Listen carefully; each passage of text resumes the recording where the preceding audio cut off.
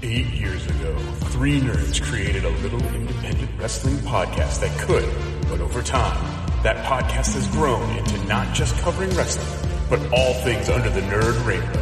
From Marvel to the Muppets, from Frank Sinatra to Count Chocula, from Mickey Mouse to CM Punk. Now, here is some combination of Chad, Zach, and Luna as we welcome you to the IndieCast. All nerd, all the time, exclusively on the WNR.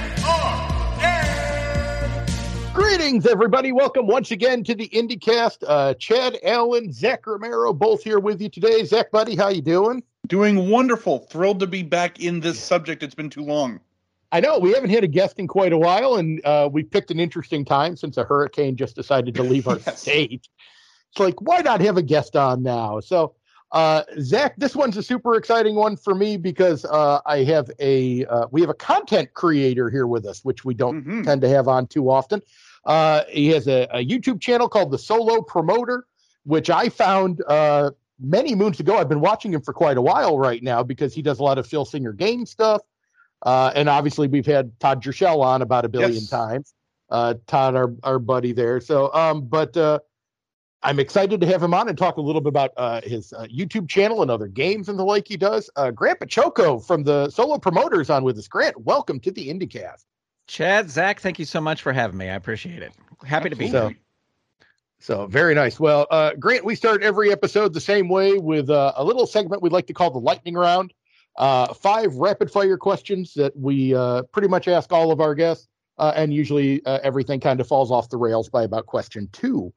Now, the first one I'm going to have to switch up a little bit because normally it's who trained you and when did you debut? You're obviously not a professional wrestler. So when did you start the YouTube channel? I started it, I guess really I started it back in 2008. It's been up for a while. And if you go way, way back, I was doing some videos for my Phil Singer Games Fed, and it would just be like me as the ring announcer, or not ring announcer, but interviewer for my Fed, just talking about what's been going on. And so I've had this channel for a long time, but it wasn't until I think it was just before the pandemic, actually, that I was like, you know what, I'm going to start playing these because gaming is now a thing and people do it online. And I'm going to start. I didn't find a lot of Phil Singer Games content on there. There was some stuff.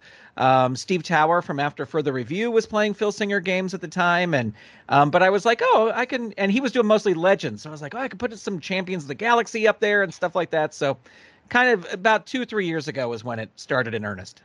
Very nice. Now, question number 2: what is your first wrestling memory?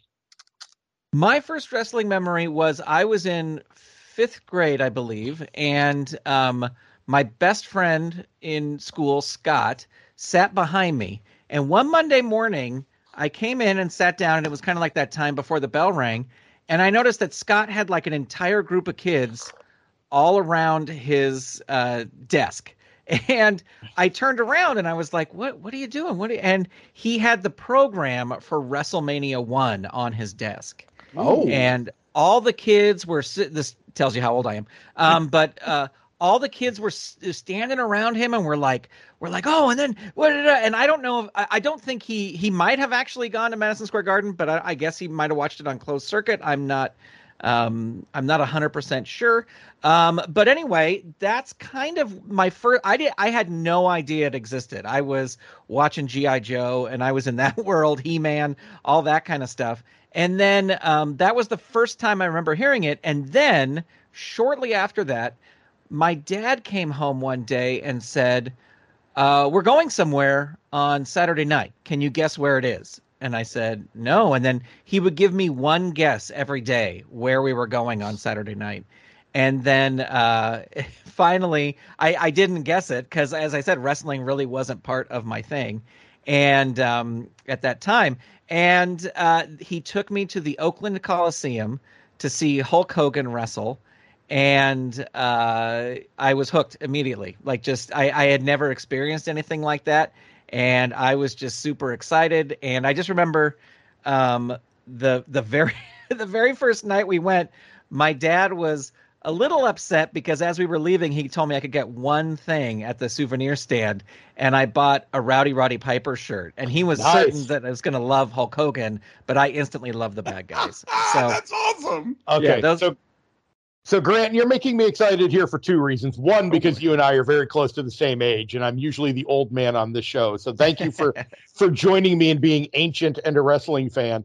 Two, nice job being an immediate Rowdy Roddy Piper fan, because as Zach will tell you, Piper was my all-time favorite. And yeah, I had Hogan stuff for a little bit at first, but then it all became Hot Rod stuff, to the point where I even have pictures of a birthday cake when I was a kid that was the Hot Rod logo. So yeah, 100% Roddy Piper fan. So well played on that one. Yeah, I mean, you know, I watched Hulk Hogan's Rock and Wrestling, and I watched wrestling and all that stuff, but it's just, he was not the guy for me. I loved Roddy Piper, but my ultimate favorite of all time is Jimmy Hart, the Mouth of the South. He was who I wanted to, like, I went to career day in 6th grade. We could dress up as like the career we wanted to have. And I dressed up as Jimmy Hart because I was like, this is what I want to be when I grow up. I can, I mean, this is out of the lightning round, but it's going to kind of fall in anyway. Have you met Jimmy Hart before? I have, and I have a different YouTube channel. I have a personal YouTube channel.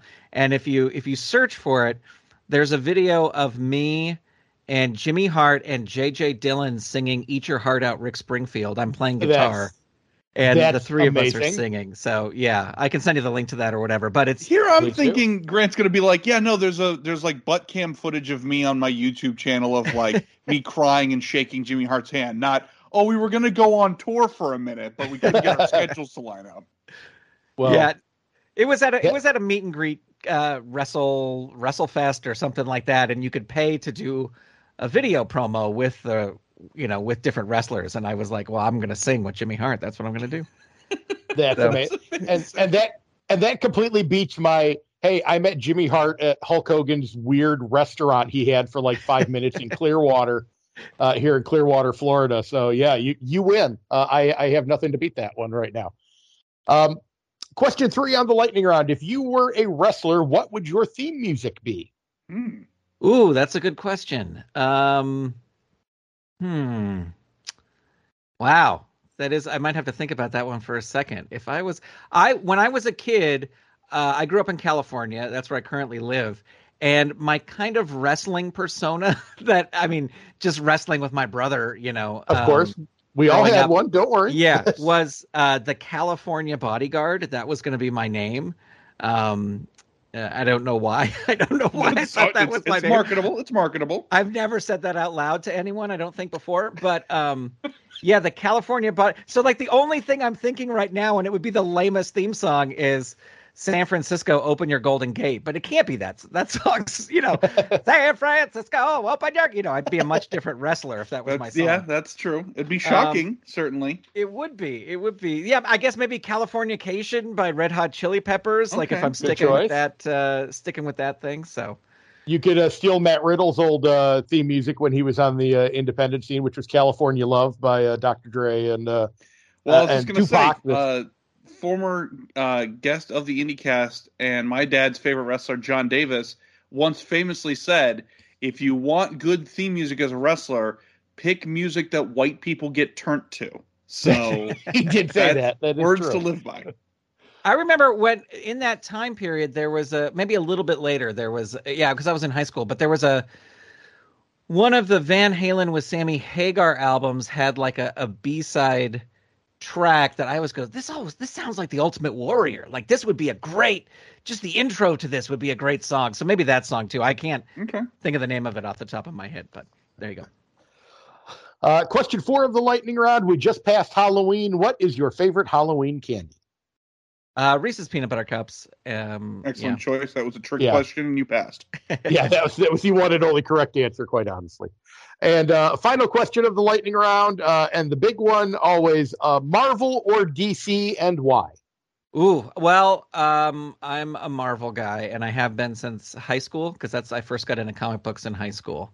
And I love me Batman, and I will read some Batman comics, but I just enjoy the Marvel characters a little bit more. I had a huge comic book collection. I sold them all except for one, and that was Amazing Spider-Man 129, which is the first appearance of the Punisher. So that's the only comic I still have left. But Daredevil's my favorite, Punisher, and Jamie Madrox, the Multiple Man, is my other character. Very nice. His deep cut.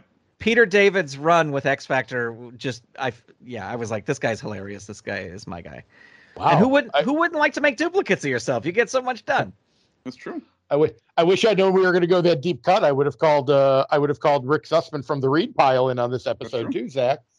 Grant, you made it through the lightning round with flying colors. From here, give everybody kind of an overview of because, like you said, for the solo promoter, it's obviously Phil Singer Games is what started it, but lately you have been branching out into other game types. So tell us a little bit just about the kind of the base idea of what is the solo promoter channel. I mean, it's like I said earlier, I just wanted to start playing the Phil Singer Games products. I've played Champions of the Galaxy since like 98, 97, 98, around there. And Legends of Wrestling since it has been coming out. And it's really something that it's the longest hobby I've really had that has lasted the longest. And I have two other YouTube channels that are monetized. And so I was just like, how do I, I was like, what else could I do? What other channel could I kind of start up to make a third channel to put stuff out there and kind of make it monetized and maybe. I was like, well, you know what? I love playing this game, and I know that there's people out there who love playing this game. And searching on YouTube, there is Phil Singer Games content, but there's not a lot.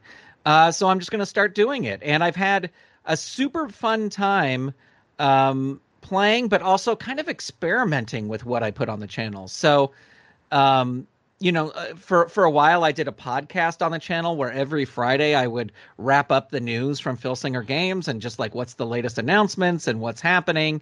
And then for a while I've started just doing, because YouTube Shorts is really big now. Yes. And YouTube is really pushing YouTube Shorts. So I started making like short content. So it's, Brian Blair card was announced for Legends of Wrestling for Phil Singer Games. So I'll make a short that just talks about that. I don't think I did that one. I think I had a gig through September and October, so I haven't really, I've fallen off a little on producing content. But anyway, so just experimenting and seeing what works. And as you said, trying different games. For a while I was doing the original classic Marvel RPG game.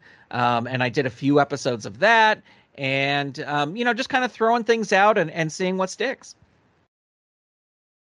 Very nice. And you've also done, go ahead, Zach. I was just going to have, this is a very weird question, but I actually experienced something like this myself. So when you're dealing with certain card games, like Phil Singer, for example, Phil Singer Games has been around since like the dawn of time, and there's been rule changes and different variations and things like that. Do you ever go back to like way early, or is there ever an inkling that you want to go back to like the way early drafts of some of these games that you're playing? And the reason I ask is a buddy of mine loves this like card game called Netrunner, which is like this cyberpunk kind of card game. And like the modern version is like very calculated and la da da da. But apparently there was like a first edition back in the 90s, and I found a copy of it, and it was just trash. Every move was broken. Every card was like, and we've destroyed the game. And so playing the super 90s version had its own kind of charm. Do any of these games that you experiment with, do you get called for that? Does that kind of stir within you of like, let me find the earliest edition and see how much of a train wreck this was? Or is it just like, let me play with the most quality of life? Well, the Phil Singer Games, I will say that Phil Singer Games, the rules and the card layouts have kind of stayed the same, which I think is part of the reason why the game has been around for forever, since 88 or whatever. And there have been tweaks, and I think the cards themselves for the individual wrestlers, because that's the basic, for anybody who doesn't know, but the basis of the game is that you have a card for each different wrestler and you can pit them against each other. And the way that they're built has kind of evolved over the years, but for the most part, they have stayed the same. There hasn't been like a major redesign. And, some of the charts have had updates and things like that. But to answer your question, when I was doing this channel, when I first started, I was just doing like current stuff, like what's my current fed and everything. Mm-hmm. And then one day, I don't know why I was doing this, but I was looking up the old versions of the Filsinger Games website on the Wayback Machine at archive.org. That's amazing. I think I was like trying to find the date something came out or something. And then I noticed there used to be a section on filsingergames.com where Tom Filsinger would post his results. And he would just, and so I went back as far as I could in Tom's results. And I was like, what if I replay Tom's cards, like some of Tom's early cards using the original cards? So I've done a few videos of that where I've gone back and I take the same matchups he had and I play them out and see how much, the results are the same or how much they're different or whatever. So I do go back from time to time. And recently what I've been doing is I came across trading with another promoter, a huge treasure trove of like those early days, like 88, 89, 90, kind of promoter created matches and stuff like that. So I recently did a series where each episode I was playing a different vintage promoter created match from back in the old days, just in kind of, like not in any sort of fed that has any continuity. It's just like, hey, I'm taking these two cards, let's throw them against each other and let's use the Venus Water War match or, whatever it was, just to see how these old things turned out. So that's been fun. And yes, to answer your question in a long way, yes, I do go back at times. Excellent. Well, it was a long-winded question to start with, so you just I appreciate you giving it the proper answer. Yeah, and Zach, and he's absolutely correct. Like one of the things that Filsinger Games has really brought in at one point of time was this kind of area in the middle of like, it's very wibbly wobbly timey wimey for an area called Kronos, where wrestlers from all over the universe can come in their prime and have battles, and that's like, so that's one of the cool things that you can, if you are on Kronos, you can have Hulk Hogan in his prime facing off against Chaos Supreme from Champions of the Galaxy, and the match can work just fine. Well, I've always stood firm that every wrestling federation really should have its own Secret Wars arc where it's just existing on another plane. Like, really, they pretty much have at one point of time too. That's one of the cool things about Filsinger, especially the Champions of the Galaxy, is they've gone pretty crazy on some of their storylines in the past of how they got there. So, now, one thing, speaking of Filsinger, actually, and speaking of wrestlers, one thing you had mentioned on the channel once, you had gotten a wrestler signed up for Filsinger Games. You had gotten them to agree to be on a card. Yes, I'm very interested, especially because Zach and I do a lot of stuff here in Florida with a lot of great talent here in the state of Florida. What is kind of the process to get somebody signed to get a card with Filsinger Games? Well, I mean, I think I am in no way a representative of Filsinger Games. Sure. So I want to say that. I have worked with Filsinger Games at times. I helped produce 2 of their early indie sets for Championship Wrestling from Hollywood. But so I don't do that. I know that there is a form, a release form, and that is basically it. I think you would talk to Todd or Mike Molesky at Filsinger Games in order to get that release form. Zeke Gould, who is just you got to have Zeke on the show, because Zeke goes to like Zeke is on his way to New Orleans right now to go to NWA. Like, he flies all over the country to go to indie shows, and he has probably signed more indie wrestlers than anybody else for Filsinger Games. But he and he lives in Las Vegas, and he would come out to LA, and we would go to all these autograph signings and stuff like that. And we would just take some cards, because I always take some cards to show the wrestler, like, hey, look, here's some of your contemporaries who are in this game. Wouldn't you want to be in this game too? And I haven't done it in a long time because, as I said, I'm not an official representative of Filsinger Games, but I did sign Jimmy Hart to the game. Like that was my one goal. Nice. Boy, was to get Jimmy Hart signed, and I got a few others too. I know Zeke and I have kind of a fun record of doing partners in tag teams. So I think I got Mr. Fuji and he got Mr. Saito, and then for the American Wolves, I got one of them and he got one of them. You know what I mean? So it's we had a lot of fun. Like, oh, you got that guy, I got that guy, we got the tag team. Okay, it's great, you know. But also I haven't really done that in a while, and I have continued to kind of produce bootlegs for Championship Wrestling from Hollywood. So I do get them to sign the paper just in case Filsinger Games wants to use them for one of their indie releases or something like that. But anyway, so that's the process. It's a release form. It could have changed since the time that I've worked in an official capacity for them, but that's pretty much what it is, I think. I'll have to check. And I will say that Zach, you'll have to check. He actually did just put up a video recently that showed his most recent bootleg set, and he gets the artist who does the art for Filsinger Games.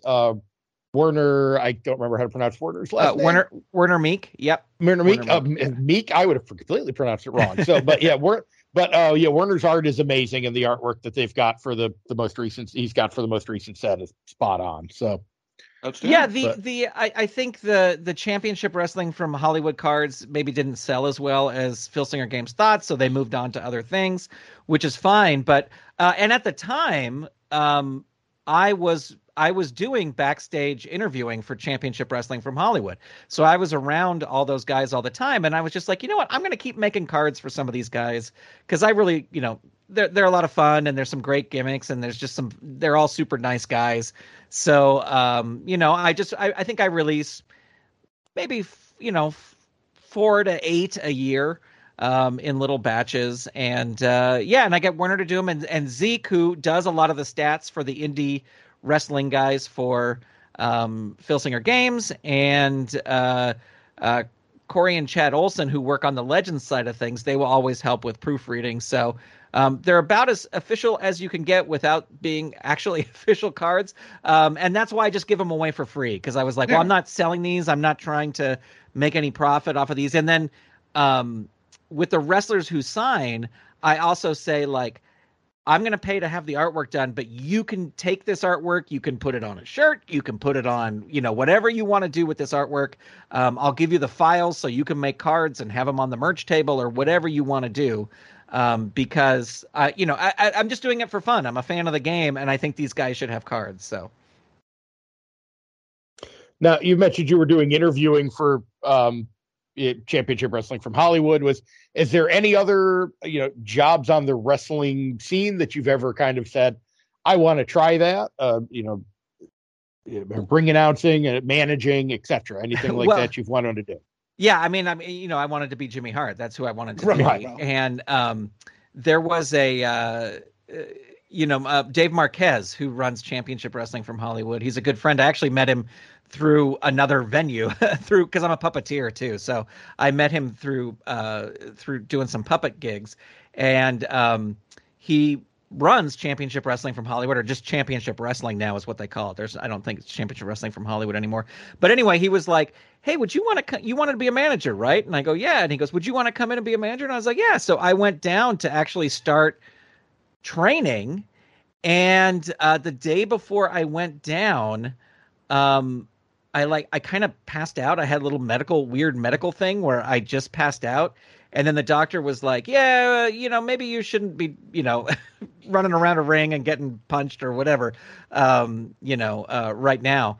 And, but, Dave had an idea for me, and his idea was that I would be a used car salesman named Howdy Price. And now Howdy Price is a character with Championship Wrestling from Hollywood. And he's absolutely, I think he was even on AEW Dark, or I don't know, one of those shows as well. Wonderful. And but yeah, and so Dave was kind of like, well, if you can't do that, why don't you come back and be a backstage interviewer? So I was like, okay, yeah, great, I would love to do that. And I did that for I think 5 years or so, And in there, I did a little ring announcing at some point too. And I didn't get too involved in any storylines or anything. There was a tag team called Footloose. And they came to the ring and just neon like 80s and, and they were dancing to Footloose. And like, I just started being like, they're my favorite tag team. They're the greatest. So they did kind of, when the one guy turned on the other, I was heartbroken. And they did kind of like, oh, Grant's not doing well because his favorite tag team broke up. And it was just super fun. And I had a lot of fun doing it, and I just kind of got busy with other puppetry work and stuff like that. So it's not something I could keep doing. But for a long time, I did stand-up comedy, and with this other comedian named Larry Weaver, who's on the East Coast. He was in North Carolina, and he was doing stuff with like the Hardy Boys when they were just starting out. And I did a show with him one time, and I knew about his wrestling background, and I go, I would love to be a manager. And he goes, oh, you know what? Wrestling, it's a really sleazy business. It's just really, he's like, you don't want to be involved in it. It's just so sleazy. And this was early 2000s. And I was like, oh, okay. And then when I got involved with Championship Wrestling from Hollywood, it's like, I still talk to those guys that day. There was nothing sleazy about it. Everyone was fantastic. We had such a great time. And I'm so happy that they're still going. Very nice. Now my big question is, between stand-up comedy, puppeteering, and being involved in professional wrestling, which of those three was the most difficult for you, and which of those three were you most excited to tell people you were involved in? Well, that's an interesting question. The wrestling thing, I don't know if I did tell people about the wrestling thing, and I think people who I knew were just like, wait, what are you doing? You're just doing something. And it didn't really hit me how cool it was, where there were several moments. Like I was standing in line at a Subway one day, and this guy in front of me kept turning around. And he goes, you're on Championship Wrestling from Hollywood. And I was like, yeah. And he was just like, oh, I love that show. I watched all the time.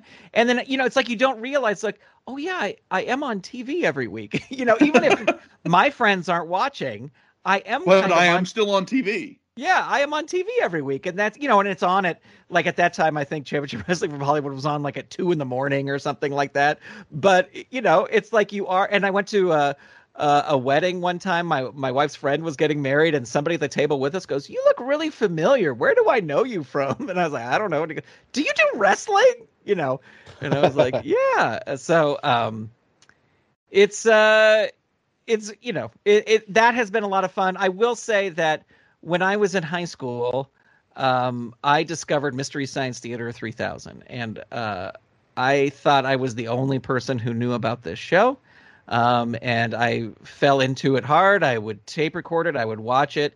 And then all these years later to say that I'm working on the show as a character and as one of the puppeteers, is just kind of a really cool dream come true. So, those are probably two. Comedy was fun, and I enjoyed doing it. But, Steve Martin always says, if you want to be a good comedian, you have to do it all the time. And it was just like too much work for me. So, Zach, I think you got quiet there for a very specific reason, because my co-host, Grant, is probably the biggest. Do you own all the movies now, Zach? Not every single one, because there's unfortunately rights issues with some of them, and I don't have the box set that has Godzilla on it. But I have quite a few, we'll say. So yeah, you said the magic words of Mystery Science Theater 3000, and Zach got very quiet because I could tell he was pondering questions in his head right now. Tell us a little bit about working on Mystery Science Theater 3000, because you're that's definitely something I did not know, and I'm excited to hear more about. Well, yeah, I mean, it's kind of two separate things. I've just always been a Mystery Science Theater fan. I met Joe Hodgson, the creator of the show, years ago, and for a while, when podcasting first started, I had a podcast called The Radio Adventures of Dr. Floyd, and it was like an old-timey radio show for kids. And I found out that if I just kind of asked, podcasting was so new. This was like back in 2005 or something, and podcasting was so new that I knew that if I kind of bumped into somebody who was like, maybe a little bit of a celebrity and asked them to come do it, they would come do it because it was such a new thing. And so a friend of a friend knew Joel, and I said, do you think you can come get him on the show? And he was like, yeah, I'll ask him. And then I was able to connect with Joel, and it was great. And then shortly after that, that he was on my show, and he had asked me to do some other little sound audio engineering work for him for this other project he was doing. And then he said, and then they announced Cinematic Titanic, which was like a Mystery Science Theater spinoff. And the day he announced it, I sent him an email and I just said, I will sweep the floor. I will, whatever you need me to do, I will do. And he said, he wrote back and he goes, we have a job for you because nobody else wants to do it. And that is a lot of times these movies that they're riffing on are so old. There's no script for them. You cannot find a script for these movies anywhere. And so they needed somebody to watch the movie kind of frame by frame and recreate the script. And so I did that for every single Cinematic Titanic release. I'm glad I don't have to do that anymore. Wow, but that's an endurance. I think they use that as a torture in Guantanamo. Goodness. Yeah, well, Joel said Frank Conniff, he goes, well, Frank did it for our first movie, and he said he would never, ever do it again. So if you want to do it, and I was just like, yep, absolutely, I'll do it, whatever it is. And it was a chore, and I wound up doing all of them, but I think they did like 15 movies, 16 movies or something. But then I do a show with, I perform regularly with a show called Puppet Up Uncensored. It's a Jim Henson Company. It's a live show that they do for adults that tours and does stuff like that. And we happened to be in Pennsylvania, and Joel was in Pennsylvania. He had moved out there from LA. And I just sent him a message. I go, hey, if you want to come see the show, I got tickets. You can come see it. And he did. And I think that's where he was like, oh, Grant can puppeteer. That's interesting. And then a few short years later, he was out here. He's like, hey, you want to go to lunch? And I was like, yeah. And he goes, well, I think I'm going to bring Mystery Science Theater back. Would you like to puppeteer on it? And like, he didn't even finish the sentence. I was like, yes, I do want to puppeteer on it. And it took a while to bring it back. But for the recent episodes with Jonah, I'm the lead puppeteer on Crow. I don't voice Crow, but I'm the lead puppeteer on Crow. And then there was a new character that was introduced in Jonah's first season called M. Waverly. And so I perform M. Waverly and puppeteer M. Waverly, and have ever since. So it has been total dream come true. And there's a new episode. They have their own streaming service now. They're not on Netflix or anything like that. They have their own streaming service. And they have a new episode coming out called The Bubble. And Joel is the host of it. And I got to puppeteer Crow during this episode. Again, Kelsey Brady, who is the voice of Crow for that episode, does the voice. But, I just I think I tweeted the other day, like, dear high school Grant, you're going to get to puppeteer in a Mystery Science Theater episode with Joel. Surprise. So that was that was just total dream come true. And it's such a fun show. And it's, I think when the show, I hope I'm not speaking out of turn here, but when the show went to Netflix, a lot of fans were like, oh, it's too big budget. It's too Hollywood now. And they've got celebrity cameos and it's really big budget. And I think since then, it has really been stripped down, and it's really, and I don't necessarily agree with that because I was part of those episodes and I think that was fantastic. But I do read what fans say online. Maybe I should not. And that was a big thing. And I think now we're, it's more of a close-knit family, and we're producing it on a much smaller budget than previous things. And, I think it's a lot of fun. And hopefully this Gizmoplex model works, and we'll be able to make new episodes every year, because that would be great. Now, this is an amazing development, and hip hip hooray for the greatest get that we've ever had on the show. But really, here's the thing of this whole story. I've looked it up online, and Grant has previously identified several episodes as his favorite experiments of the classic show, and I'm just calling to attention here. Grant, now you can confirm, because we all know that the internet is right 99% of the time, but you can confirm if this is not entirely accurate. You've mentioned The Crawling Eye, Angel's Revenge. Yes. Manos, The Hands of Fate, and the one that made me like do a little dance. You mentioned Prince of Space as one of your favorite experiments. Yeah, I would say, and this suddenly turned into a Mystery Science Theater podcast. But I would, Grant, I'll briefly let you know this is not the first time that's happened, though, so that's okay. Prince of Space. I cannot remember anything really about the movie Prince of Space, but I can remember the heck out of the host segments, and I think that episode could be said have the best host segments of all time, because there's the one host segment where.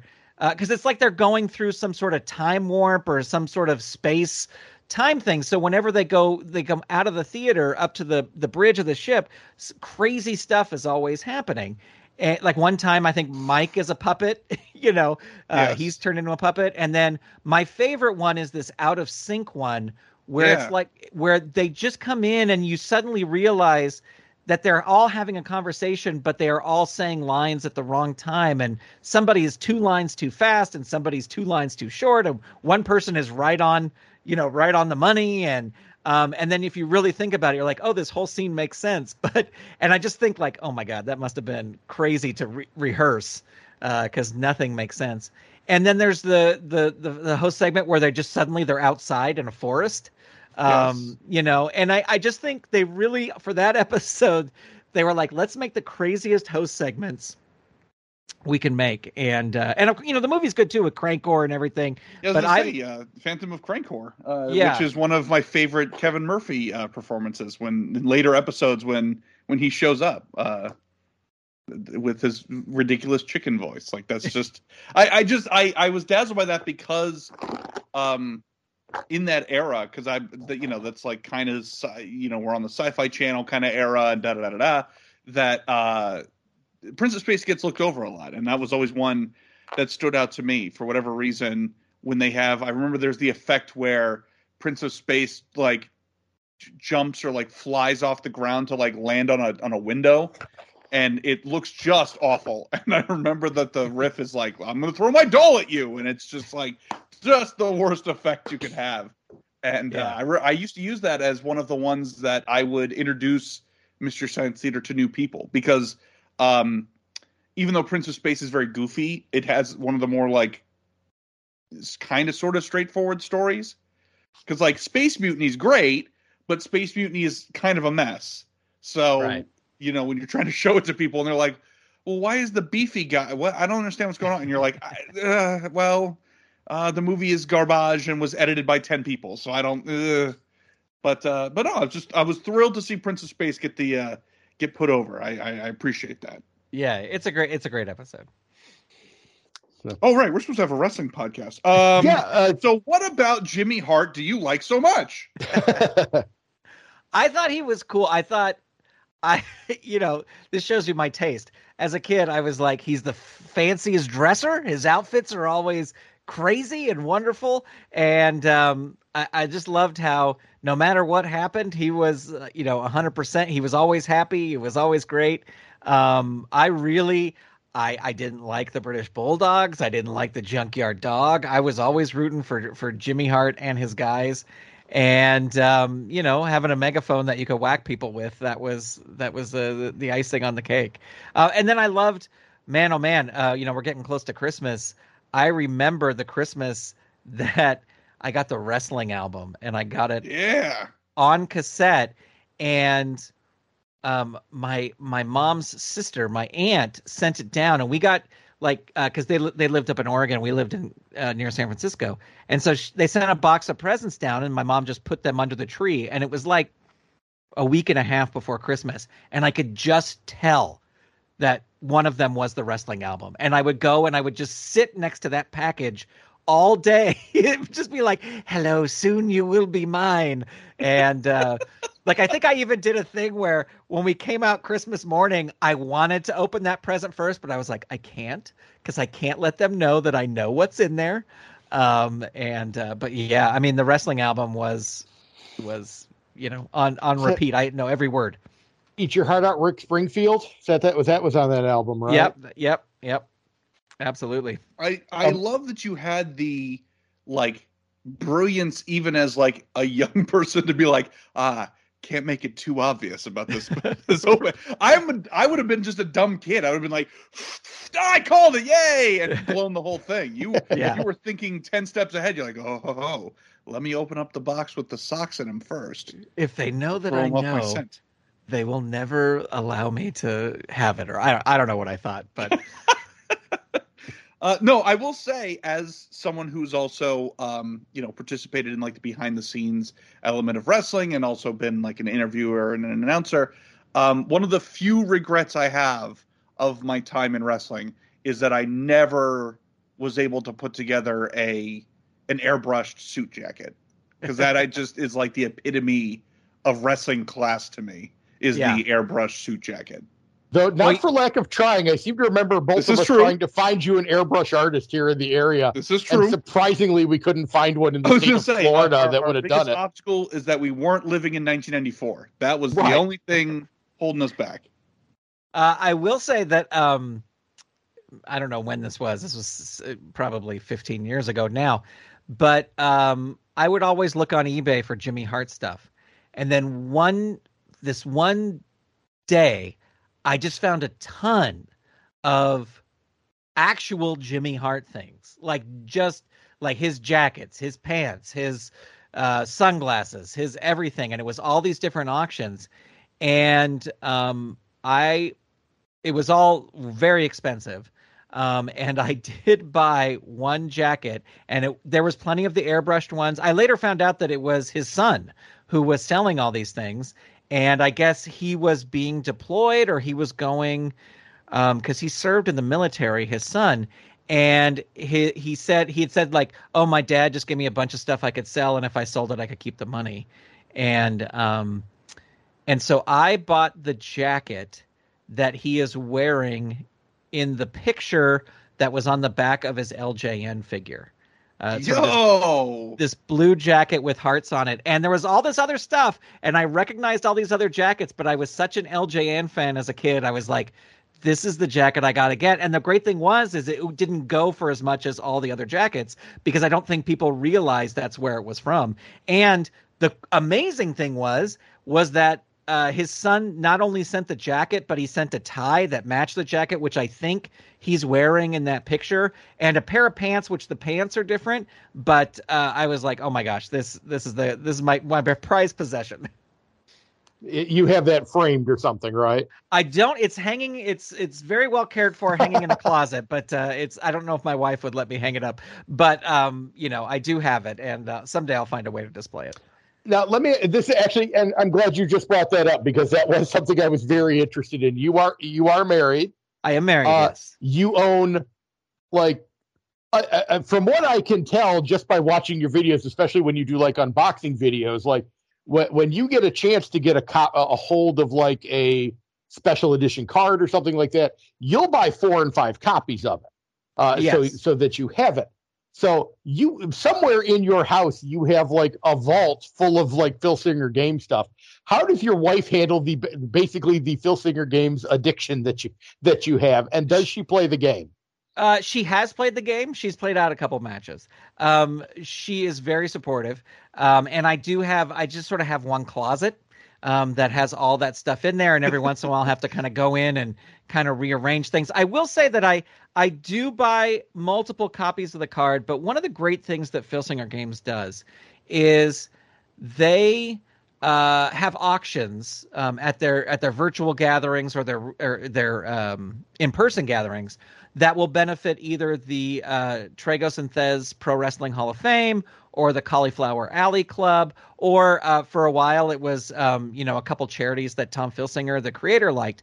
And so I will usually buy a couple cards to sell on eBay, and then I will put all that money kind of in a little fund, and that'll be like my little auction fund. So when and I do it to kind of support these causes because I feel that they're worthwhile causes. So when you see that I've bought 8 copies of a card, it's also because I'm going to sell some of them at a little bit of a markup, and then I'm going to put that money into I'm being totally honest about this. I'm not trying to be sneaky, but I will put all that into a little account, and then when auction time rolls around, I'll spend a little money on some of the auction items, maybe even have them go for more than they should go for, but it's for a good cause, So nice. Yeah, that's what I try to do with those extra cards. So what I'm hearing is when Chad and I pull the Ocean's 11 to get into Grant's Palace, that there very well could be a closet that has a pristine LJN Jimmy Hart suit next to a vault of cards, is what I'm hearing. That it all may be the same closet. Yes. Spread out among several different closets are my carded LJN figures collections. So you'll have to go to a couple different closets to get that. He's 8 steps ahead. It's not unwrapping the first gift. It's spreading out the LJN. This man. That's right. You don't keep it in one place. Zach and I will be breaking into the, like you said, Grant's Palace. I'll be looking for Phil Singer game cards, and Zach will be looking for a crow robot. Well, I was just about to say. I was going to say showing the difference in like journalistic integrity. Chad asks a very logical question about like, how do you display such an interesting memorabilia piece? My first question was, okay, does the Jimmy Hart suit fit? And if the answer is yes, did you commission a small one for Crow to wear that you guys could be like twin? That was my first thought. And I was like, no, don't ask that question. That's scary. I will say I tried on the jacket when I first got it, but amazing. He is a small guy. He is. Yeah, don't say. Yeah, he is super small. So even before I was the pear-shaped man that I am now, I was, that jacket was, and the sleeves came really way up on my arm and everything like that. So no, it's definitely, and it's also interesting because it's not like a professional, like somebody made this jacket for him. It's handmade. True. Yeah. And, a lot of his like he would buy a jacket and have it airbrushed, but this jacket, I think he just found this material that had these hearts on it and got someone to make him a jacket. So it's not like, I don't want to put it on and try and flex or something, cause I'll probably rip the back out. Well, we all do the standard practice. As soon as you put a suit jacket on, you flex. That's exactly how that goes. It's definitely, and this is definitely something I have definitely done before. It is 100% Chris Farley's fat guy in a little coat right there. That's exactly. That's 1,000% what that is right there.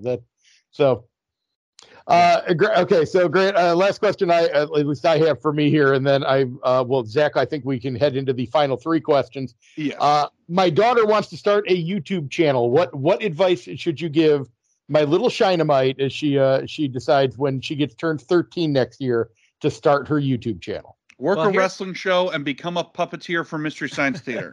Yes, exactly. Well, I will tell you, I do know a little bit about this, or at least creating content for social media.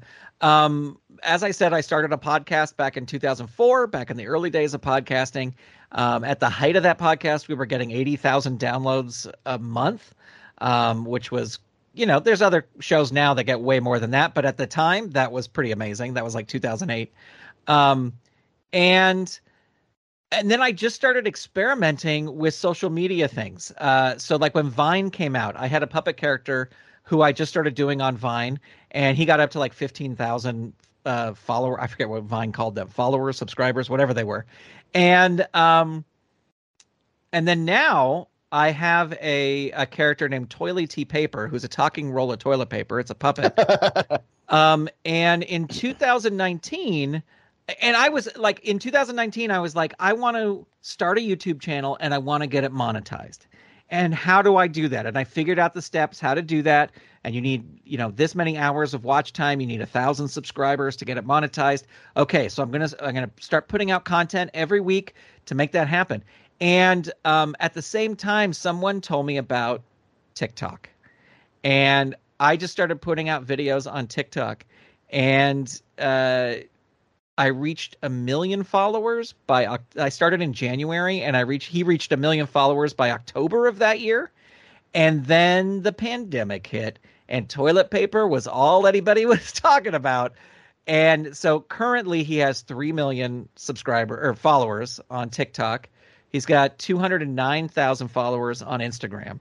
And so here's my advice after doing all this stuff is that do videos that make you interested, that do videos that you find interesting, that you think are fun to do, and put them up. Just work for a couple months, put those up, whether this is on YouTube, whether this is on TikTok, whether this is on wherever. Just keep putting them up. And then whichever one does the best, make a video that's like that one, right? Because that's your most popular video. So make that video again, but make it just slightly different. And this works on TikTok. This works on YouTube. It's just if you have a video that really hits, make another video that works just like that. I started a series early this year where it's Toily doing the poop word of the day. So he's like, oh, instead of saying you're taking a poop, say you're taking a growler, or whatever it is, just some other name for taking a poop.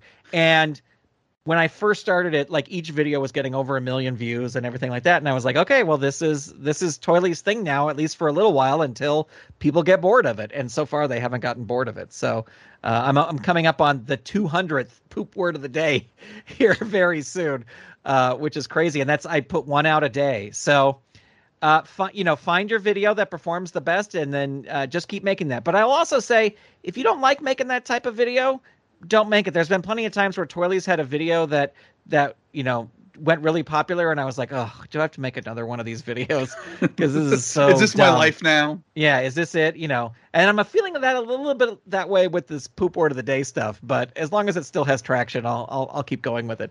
But so anyway, that's just the advice and lots of people will say that if you look online, it's just whatever your best performing video is, make another video that's like that. So if you're you look at all these YouTube channels. There's a girl I watched, her Awkward Ashley, and she is a millennial that just watches movies that people tell her she should have seen, and it's just her reacting to the movies. So she hasn't seen Ghostbusters. It's her watching Ghostbusters and giving her thoughts on it.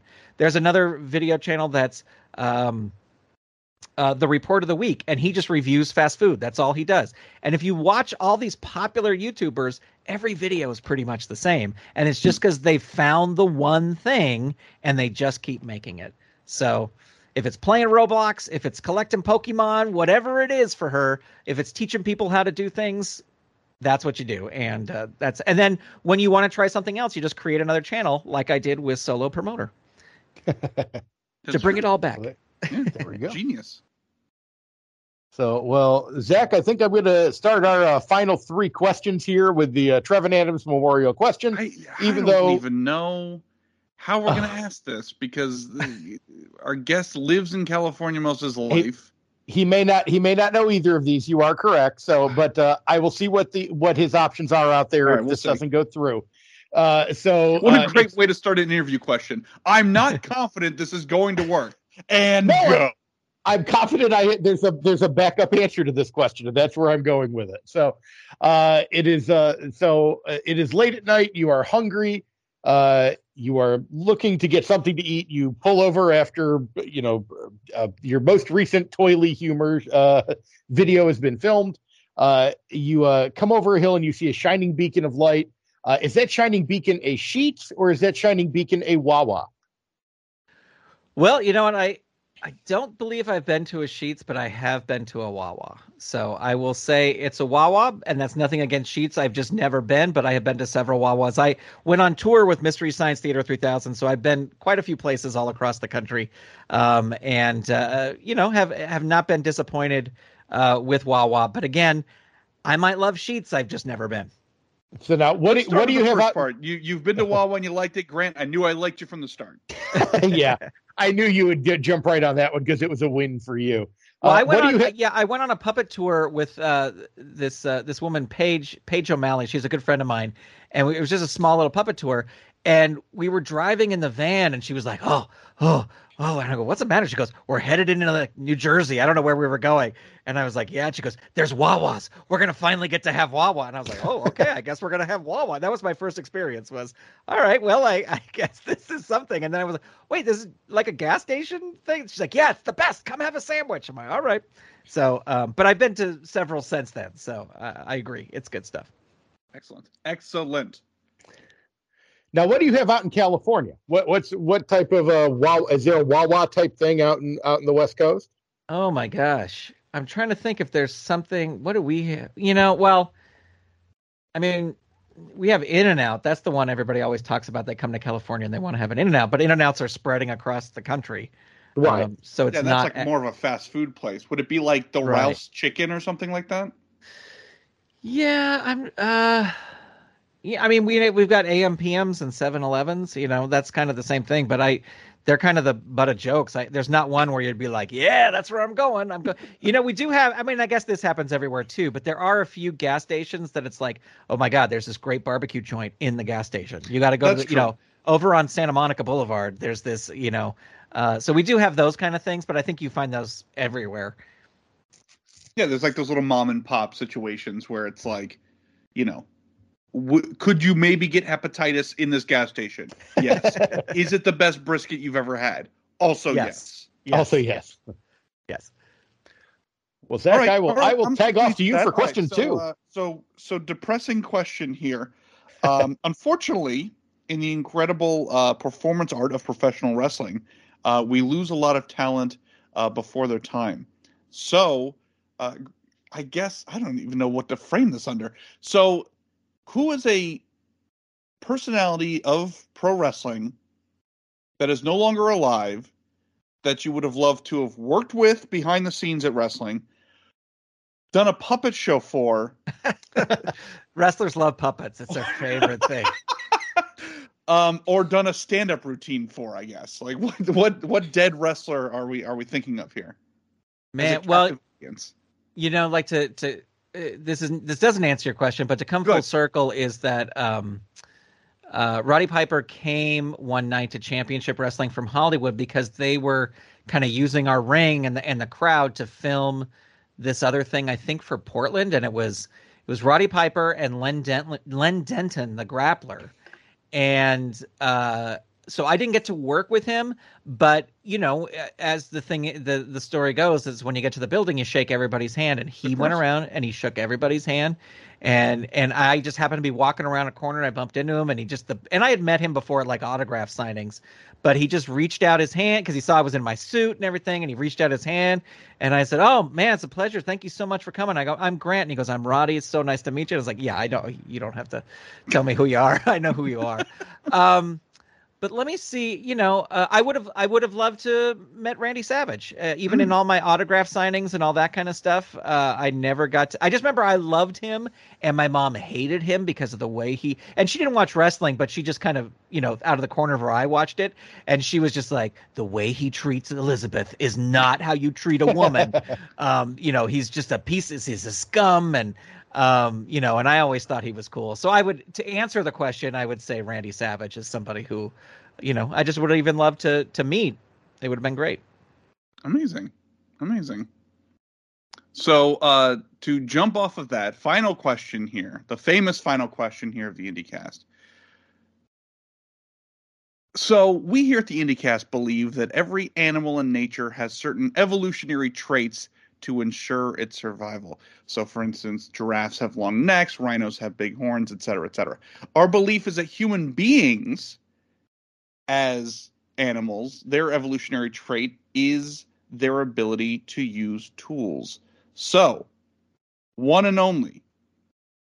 You have so many names now. Like you're technically Crow, you're technically a talking toilet paper roll, but here in this neck of the woods, you are the solo promoter.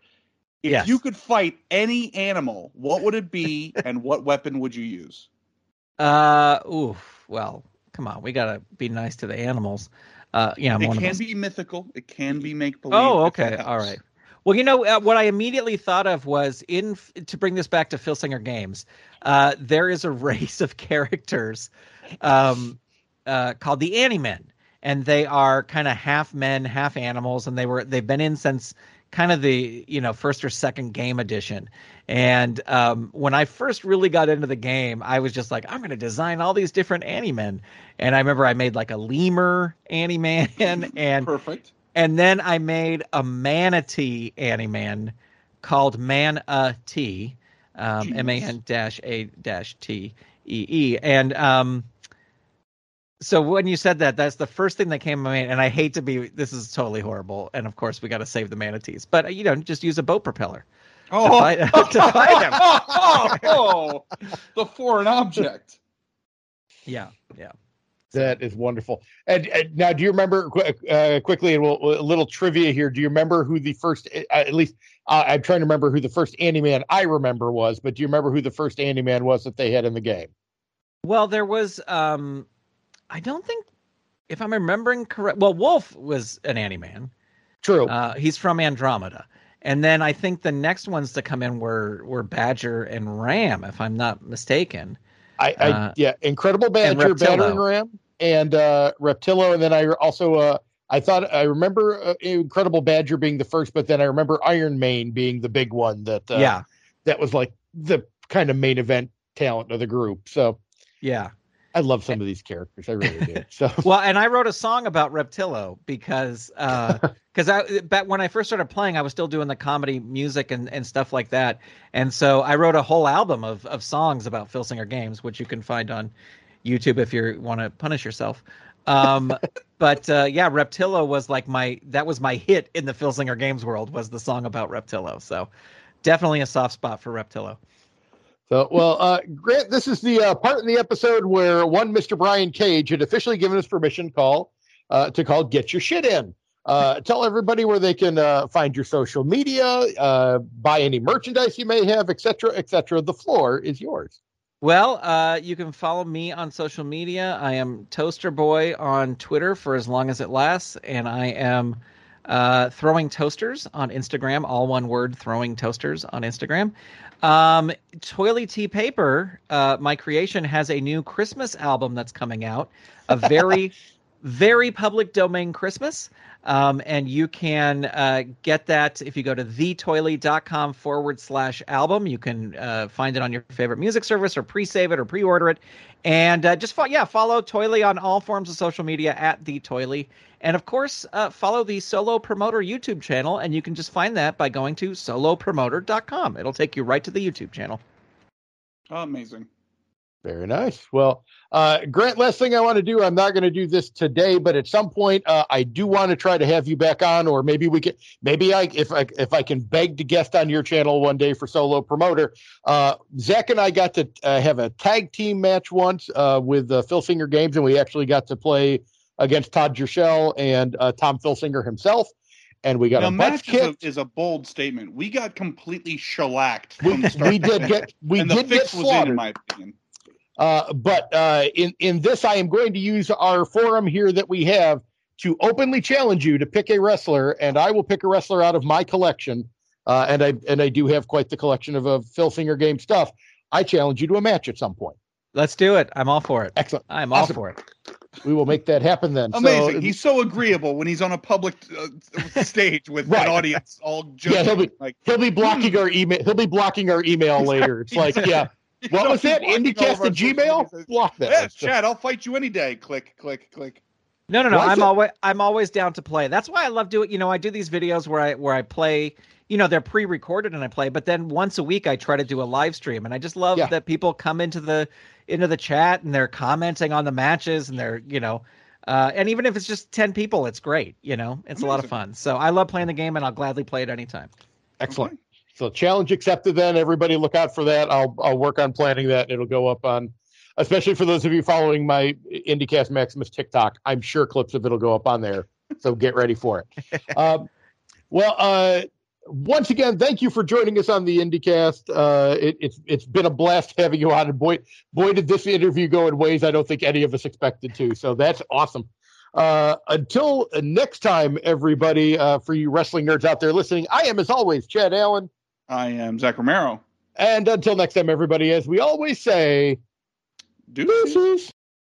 Well, hope I don't poop today. Hercules Mulligan! A jump scare is the Canadian destroyer of horror film. Pardon me. Might I suck my own dick for a second? I'm ready to greet the day, you fucker. Every single one of you guys has made a horrible decision. It's that dirty-ass Meryl Streep.